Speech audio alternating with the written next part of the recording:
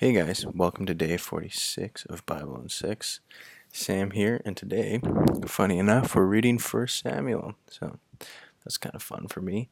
If you haven't already, watch the Bible Project video. It's very helpful in understanding some of the new themes that come along with another new book. And in this book, it kind of goes through the callings of the beginnings of the kings.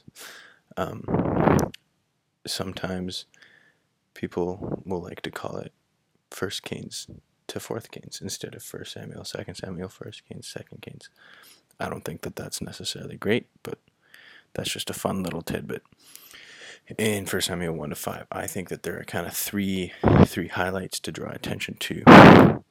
First is kind of Hannah's prayer. So Hannah is this woman who's struggling to have a kid, and she's kind of getting made fun of, and she prays a lot to have a kid. And here comes Samuel. And Samuel means the Lord has heard my prayers. So that's why his name is Samuel. So Hannah prays in thanksgiving, and I think it's just like a very beautiful, amazing prayer full of Hebrew poetry, which kind of like, I think in the simplest form to understand Hebrew poetry is, you got one part, we'll call it verset A, and then you've got another part, verset B.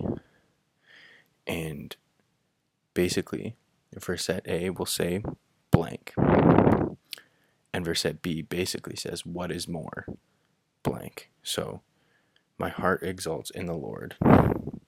My horn is exalted in the Lord. It's building on what was previously said.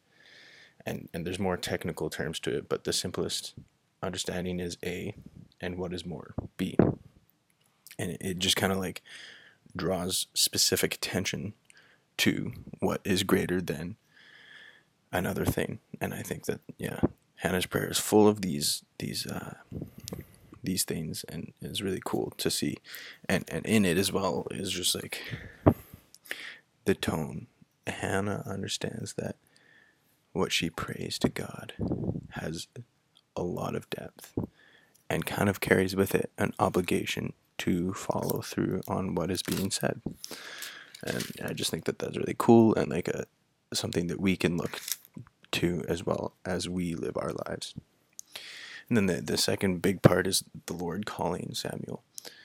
You know, the kind of basic story of calling, and then Samuel saying, "Here I am," and Eli being confused.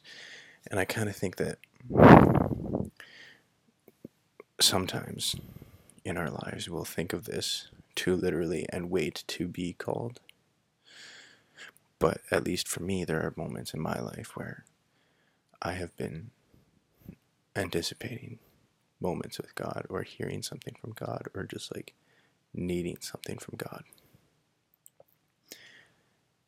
And I think that God wants us to call out to Him first sometimes. So I'll say, speak, Lord, your servant is listening, before hearing a call from Him first. And I think that that's like the attitude that we need. That's kind of what this story is kind of pointing out. Not that we have to wait for the Lord to call us, but it's an attitude of saying, "Speak, Lord, your servant is ready and listening." And then another big point here that I would like to draw attention to is the Philistines and the ark, and how they kind of don't understand its power, and they take it, and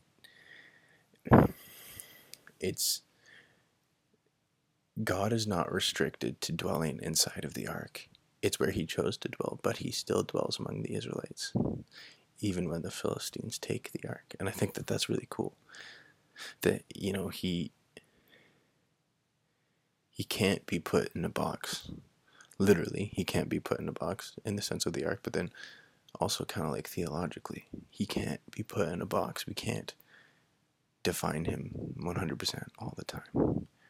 And that's just kind of like a quick reflection I had from this story that I thought was really sweet. So that was day 46 of Bible in 6, and I'll see you guys tomorrow.